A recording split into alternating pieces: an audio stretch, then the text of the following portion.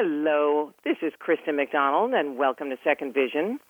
My guest today, award-winning journalist Patricia Pearson, is an author, journalist, and professional certified integral coach working with clients to deepen their understanding of what drives them to reframe narratives around grief and to find voice and clarity in writing.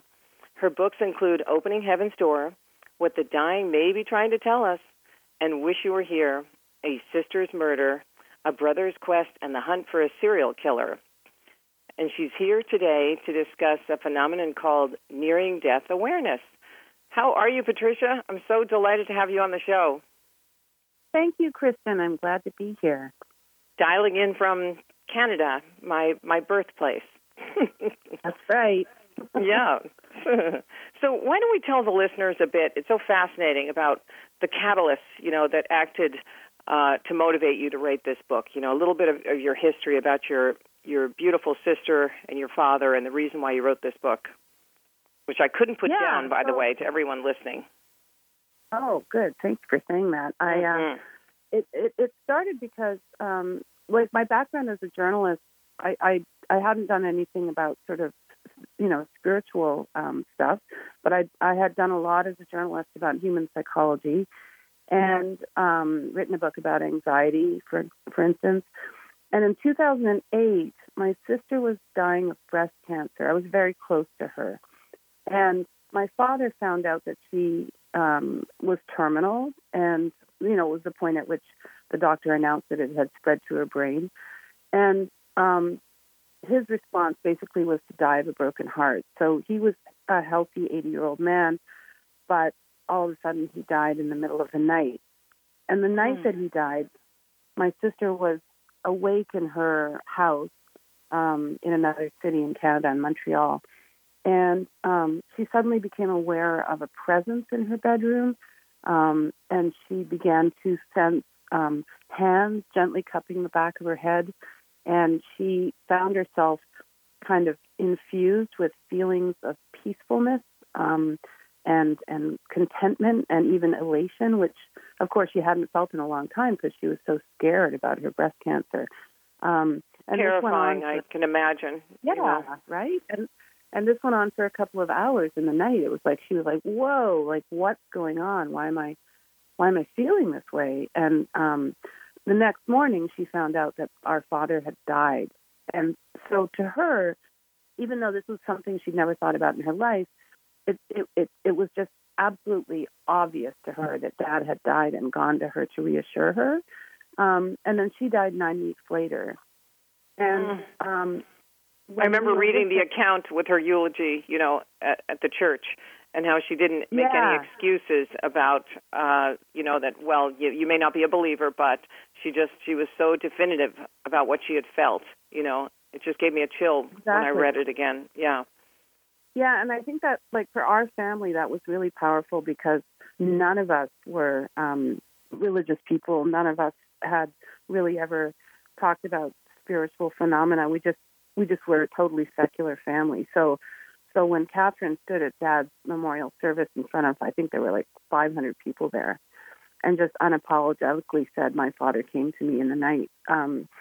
It was just a extraordinary thing, and so that became my first question: was what was that? What was that sense of experience? And then when she was dying in hospice, and there were 10 days that she was in hospice, and I was with her, my other siblings and my mom, and we were all with her. She sort of began to go into this kind of place of incredible, graceful, not bliss exactly, but she seemed very happy. And because I had been so close to her, and I was used to her telling me how she was feeling, but now she'd gone beyond words. And so I needed to understand why Catherine was in that state. She was dying, but it didn't bother her at all. And on the contrary, she was watching things on the ceiling of the hospice room with great interest that we couldn't see. She was talking about journeys, talking about when does the plane leave. Now, they all talk about, sorry, we'll get into this more later, but about their train tickets or where are their shoes, right? I mean, there's accounts of that you talk about in the book with people who are about to die. Right. So that's what I found. So after Catherine died, then I went on to this mission of trying to figure out what I'd seen, and I found out that according to hospice nurses and palliative care physicians and so on, it's actually extremely common for the dying to start talking about journeys. And they're not trying to soften the blow to you that they're dying. They're actually like preoccupied with like, when does the bus leave? Or I need to go shopping. Or I found that fascinating. Yeah, right? Where are my shoes? I mean, there was account after account in your book about people, stating that they knew they were going someplace. They knew they were going someplace. And it's really, I found that, like, once I had discovered that and talked about it in the book, it became really helpful to a lot of my friends because, they realized that they would hear this from their dying loved one in the hospice and that they didn't have to argue with them. They didn't have to say, no, Dad, you don't need your shoes, or no, Mom, we're not going home. You have to stay in the hospice. They realized that they didn't have to have those kind of conversations because the dying person was not saying, literally, I need my shoes. They were saying, I got to go. Amazing. Now, there's so many different forms, at least that was my impression of these sort of spirits and near-death experiences. I experienced so many in dreams. You and I discussed it when we met in person, and that's another story because I don't want to digress. But do you think those are visitations from people who have passed, or are there other sightings in your book about presence, just like your sister experienced, or people on hikes where they feel a third person and they even make a meal for them, but they're not there, or sailors where someone took over and sailed the boat for them? So can you explain some of them, the difference, or some of these just in our subconscious, you think, or they're really, now you're a believer? Well, I think that what you begin to realize is, well, first of all, the first thing I was looking at was the presence that people experience around somebody dying, and right. It can be in dreams, and it can even be like a visual. I talked to one woman who was walking down the street, and she saw her uncle going down into the subway station, and she was like, "Wait, I thought he was in a long-term care home. Like, why? How is he walking and going to the subway?" Oh, and my goodness. She got home and discovered that he had died in that afternoon. So there's a lot of people have a lot of experiences with that kind of in the moment of somebody dying elsewhere, yes. Having either a dream or a visual or an auditory experience, yes. Hearing their name called. But then what I started looking at was the fact that these sense presences can also occur when people are in peril or in some kind of extreme environment. Mm-hmm. So it turned out, as you were saying, that this is not uncommon for sailors lost at sea or people hiking high in the Himalayas and finding themselves in a blizzard. Or 9/11, you mentioned that in the book. 9/11, some of them had a presence going down the stairs. And you think, well, what happened to the rest of those people? Where were their relatives? Why didn't they help? I know. Like, there's so many questions around it. And, of course, there's so little funding for the research on this subject because it's not supposed to happen in our rational scientific world. So no. we can't, it's taboo. We can't research it. Like, it's so frustrating because it's so fascinating and it happens to so many of us, and there's so little research going into it. And why do you think that is? Because they just think it's, like aliens, right? I mean, that they just don't believe us and they don't believe in spirit and don't believe that could be possible. Yeah, like somehow we've got ourselves into a position where if it can't be proved by science, then it can't exist. But because we decided it doesn't exist, we're not going to try to prove it by science. Right. Like we're in a weird place right now where we've got all of these people having these experiences, not being able to talk about them in case they're told that they're being irrational or crazy. And it's like a suppressed part of the culture almost, Oh, yeah, because I've had the dream so long since the time I was sick. My sister and I were talking about it yesterday. Since I was about 10 years old, that my friends say to me, "Please don't dream about me, because I might pop off."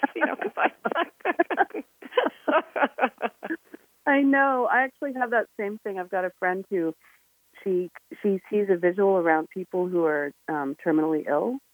And so every time I see her, I kind of flinch, right? Right. I'm like, don't see anything around me. Exactly. Don't look at my aura, please. Don't let me know if there's another presence in the room. Yeah, exactly. So funny. Well, how is this? And firstly, I'm so sorry for your loss. I mentioned this when we did meet in person.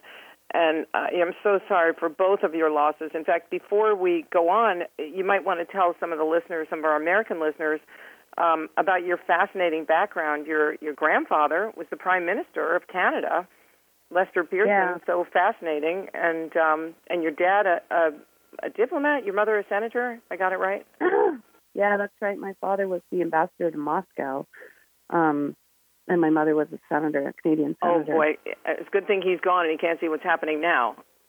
Oh, my God. My mother is so upset about what's going on in Ukraine. She must be. My God. It's just driving her crazy. She's so upset about it. I can imagine.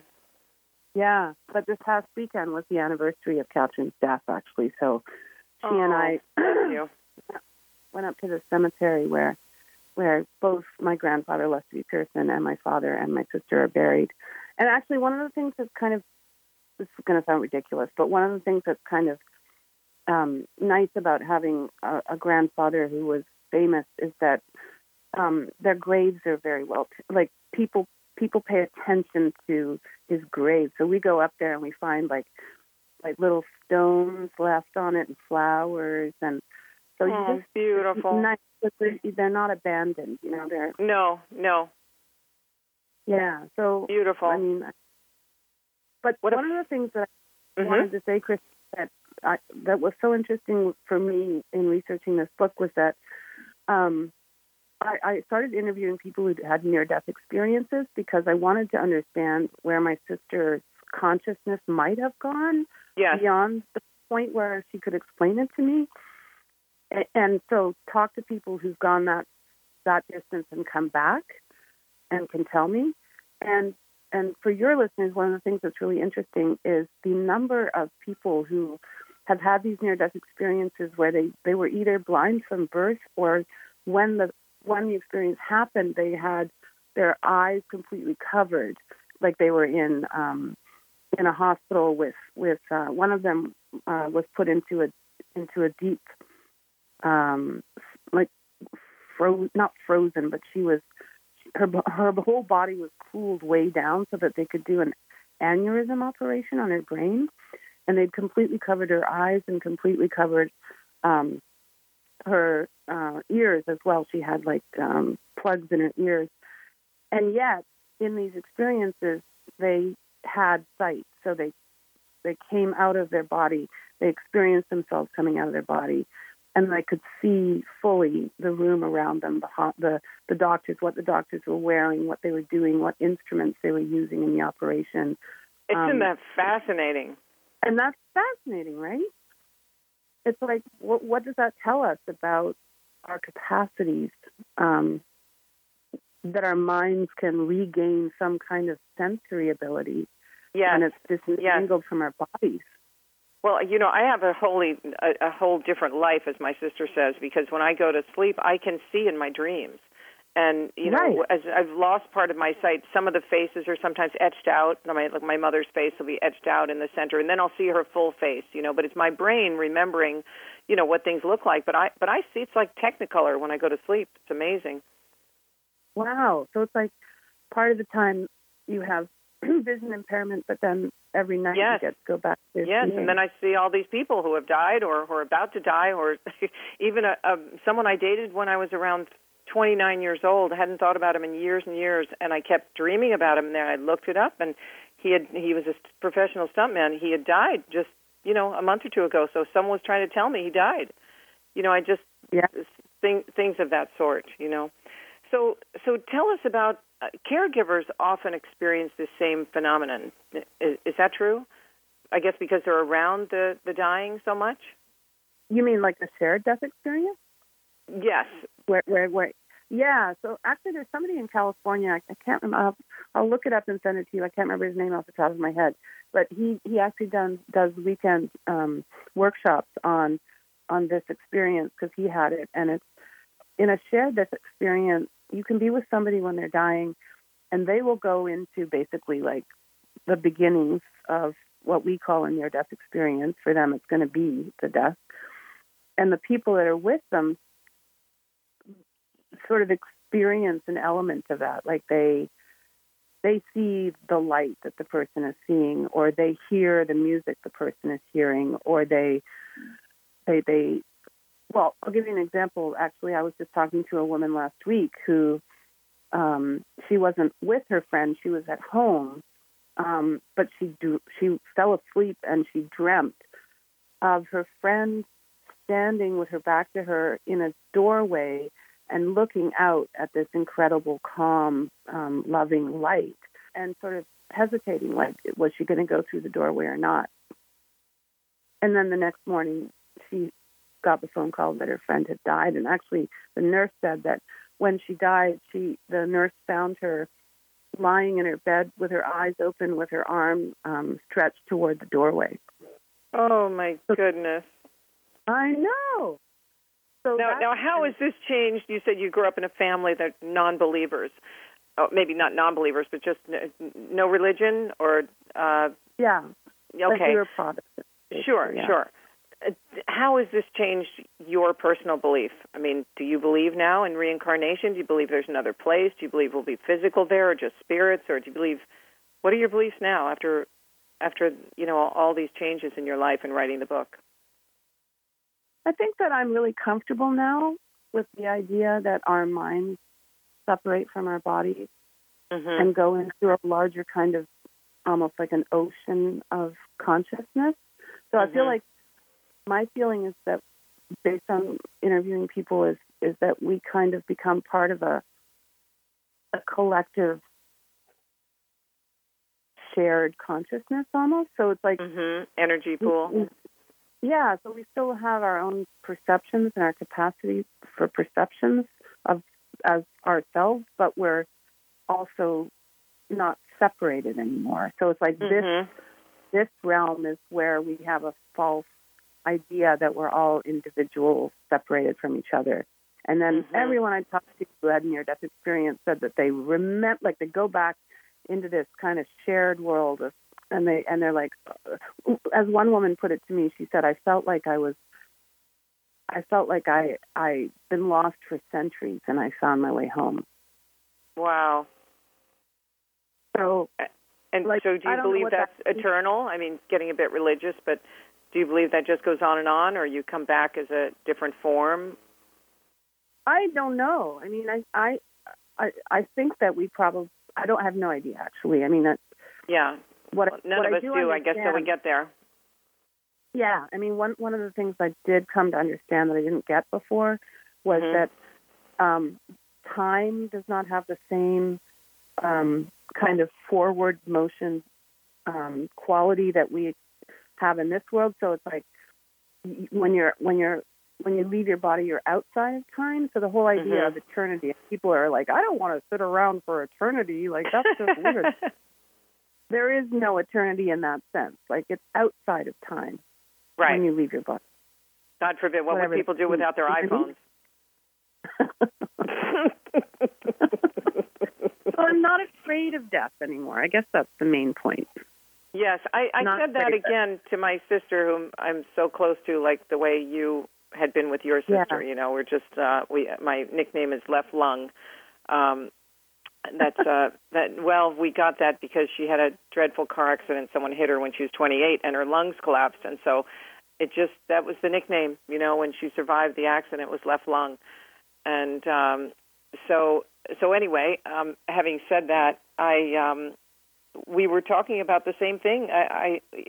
About belief and how all these dreams have actually helped me with my spiritual belief that I do believe that I have a calmness about wherever I'm going afterwards, you know. But reading your book really solidified it, because I thought, gee, I'm not alone here.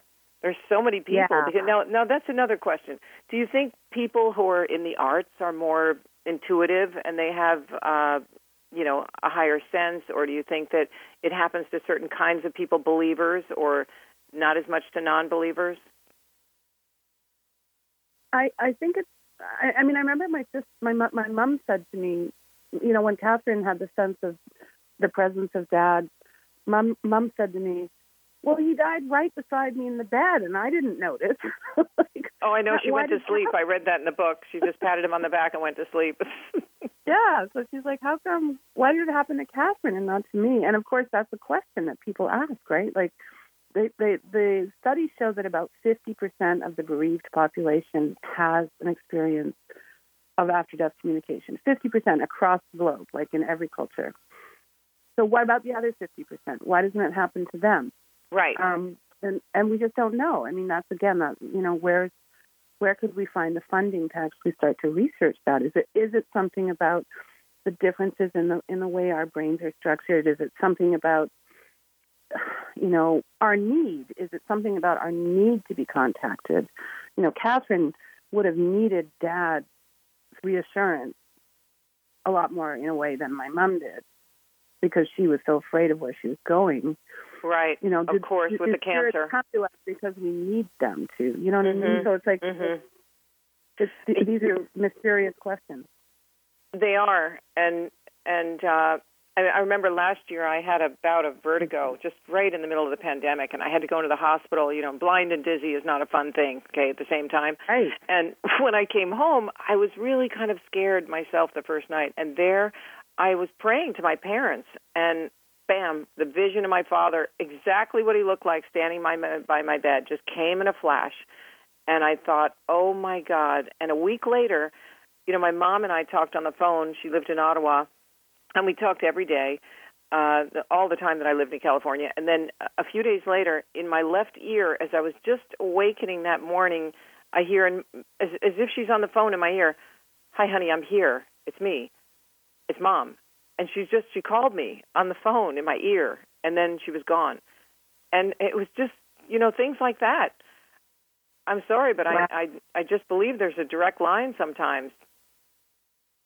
Yeah. Yeah, I absolutely agree. But some of the non-believers, the skeptics, would say, well, that's your subconscious, and that's a dream, or that's a vision, that's a hallucination. And I'm sure there's a lot of evidence in that area too. But for me, it's so real. Let's talk about that then. Yeah. So that's the other thing I wanted to do was I wanted to look in the book. Because I have a background in investigative journalism, I was like, okay, well, so scientists say, no, this is a visual hallucination. So I'm like, really? Well, how do you know that? How do you know that this is a visual? If you're going to dismiss these experiences, are you basing it on stuff that you found to be true? And it turns out that they haven't. No, at all, right? So they still don't even remotely understand the neuroscientific basis of visual hallucinations. Even in other cases, like cases where people are, like with Lewy bodies dementia or whatever, like different. Right. There is no scientific progress on actually being able to rebut the spiritual basis of these experiences. It's all just an assumption that one day science will show you that you're wrong. Right. And they can't disprove it. They can't. I mean, there's so many fascinating accounts in the book, like Amelia Earhart. She always flew with a presence, she said. She never flew alone. Yeah. Yeah, especially those cases I find so interesting because they're not related to grief. So you talk about... Right. Psychiatrists will talk about grief hallucinations, but then suddenly there's all these other people who are having this presence experience who aren't grieving, right? Right. So they're just in extreme or dramatic environments where they kind of, in some cases they'll have the presence will actually materialize when, one guy was caught in an avalanche and he had every bone in his body was broken, but he had to crawl a kilometer to get to help, and he could barely move, and a presence materialized and accompanied him and actually directed him. Like I remember that for like 3 hours, right? And then the presence was gone. They said once he was lifted to to a helicopter, or once he got help. Yeah, and so you would say 200 years ago we might have called that a guardian angel. Yes, and in some cases there was actual. They could see visually. They could see the angel or the presence. Yeah, not just a feeling, but there was that one where the man and woman experienced it, and the woman was by their bedside. She looked exactly the same, but they didn't discuss it. That's right. So that was a case where they were stranded on Mount Everest, a husband and wife climbing team, and both of them were attended to by this quiet elderly Tibetan woman. Neither of them mentioned it to each other because they thought they were hallucinating, and it wasn't until like months later that they realized that they had both seen her. That is so fascinating. And to think they saw the same person and they didn't even... Can you imagine that night over dinner? You saw it too? Wait a minute. Give me another glass of wine. I know. Oh, my God. I mean, that's something, Yeah. And it also speaks to how taboo this stuff is. Yes, yes. Oh, yes, you don't want to tell people. They think, you're right. She's one of those psychics or those, crazy people, who believes in aliens. Yeah, so for me, the most important thing that came out of my book was I discovered that I was giving people an opportunity to step forward and say, me too. This happened to me too. Yes. Oh, obviously, you had so many accounts. My God, it goes on. Your research is so incredible. I mean, that book is just action-packed, with story after story. I love the one about I guess the woman had lost her harp or something, and it was some sort of yes, can you tell that story? Yeah, so this was a psychiatrist in California, and who, was very materialistic in her understanding of the way the world worked, clockwork universe. And her daughter lost this very, very precious musical harp in San Francisco. And the police couldn't help, and they couldn't figure out, whether, it had been stolen, but they couldn't figure out, how to get it back. And finally somebody said to her, well, you could try a dowser.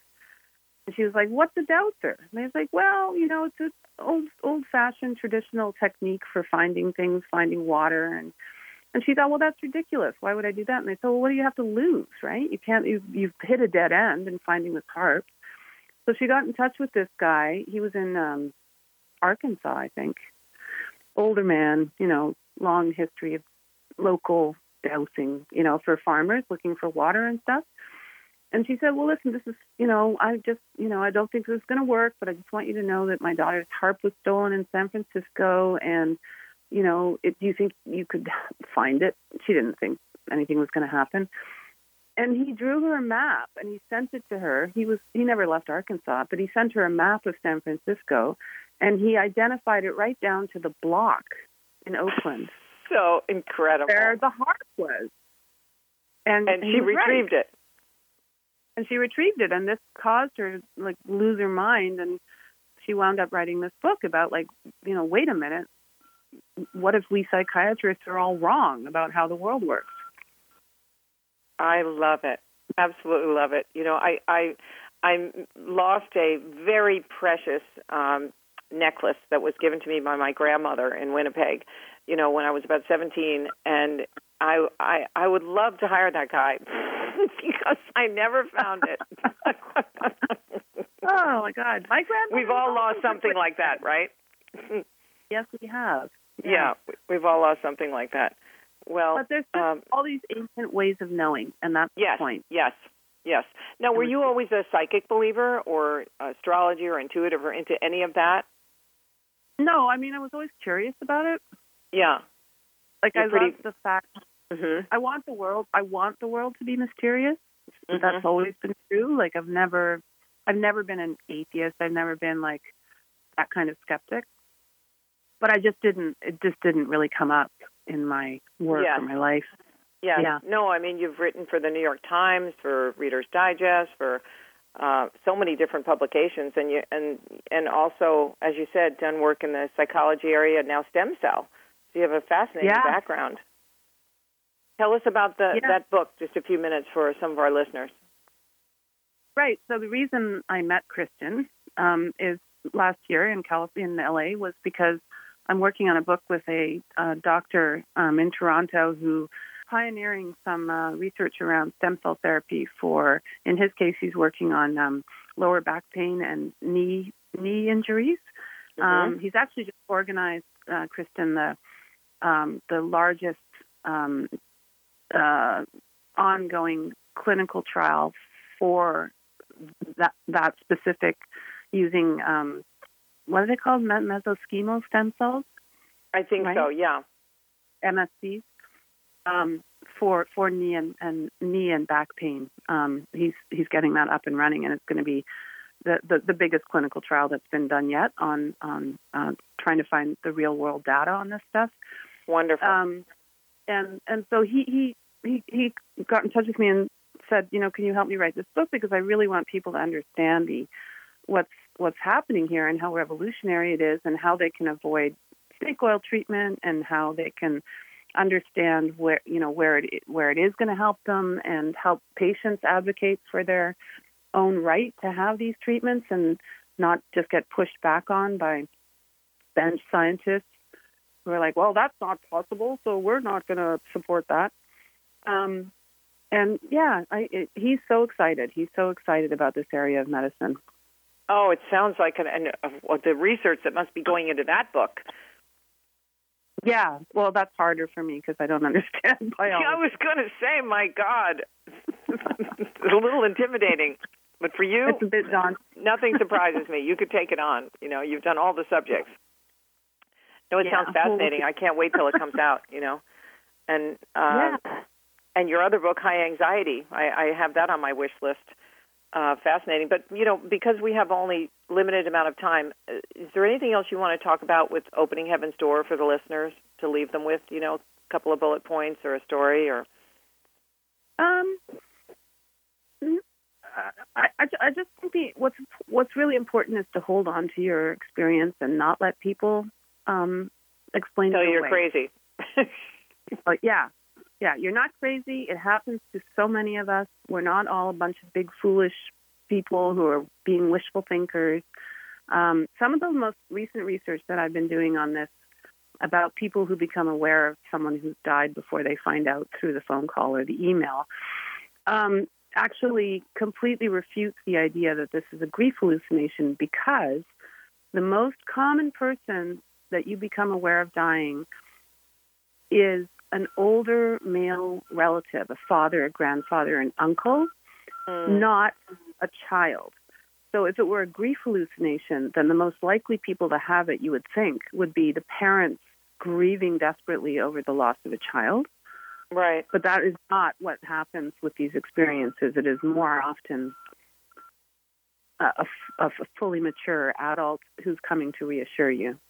A parent. Mm-hmm. A parent. Yeah.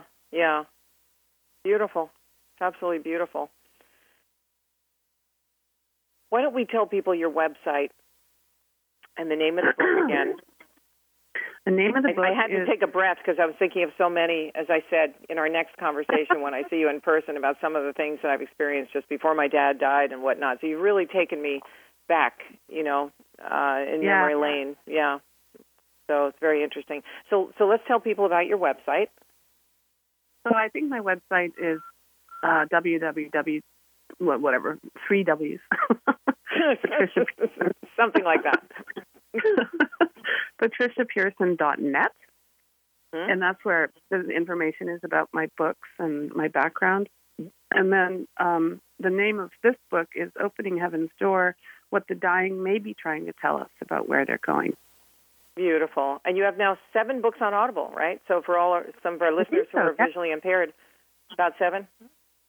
Yes, that's right. And actually my most recent one, the one about my high school boyfriend and I solving the murder of his sister, just came out in the U.S. in early May.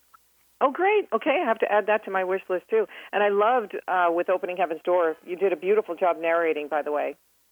Oh, thank you. Yeah. Thank you very much. That was fun. That was fun doing the narration for that. Yeah, well, you're just perfect for the job. So, Yay. Unfortunately, we've only have so much time, but I want to tell all of our listeners, thank you so much for joining us today. It's a fascinating conversation. Wonderful book. Couldn't put it down. Opening Heaven's Door by Patricia Pearson. Finish it up for me, Patricia. What the dying? Maybe what the dying? Don't call them dead. What the dying may be time to tell us, right? Boy, I made it through this far. Anyway, I am Kristen McDonald, tongue-tied today for Second Vision, and I hope all of you have a blessed day. And Patricia, it's been a real joy. Thank you so much for this interview. Oh, thank you so much for talking to me, Kristen. It was fun. Oh, my pleasure. Can't wait to see you again soon.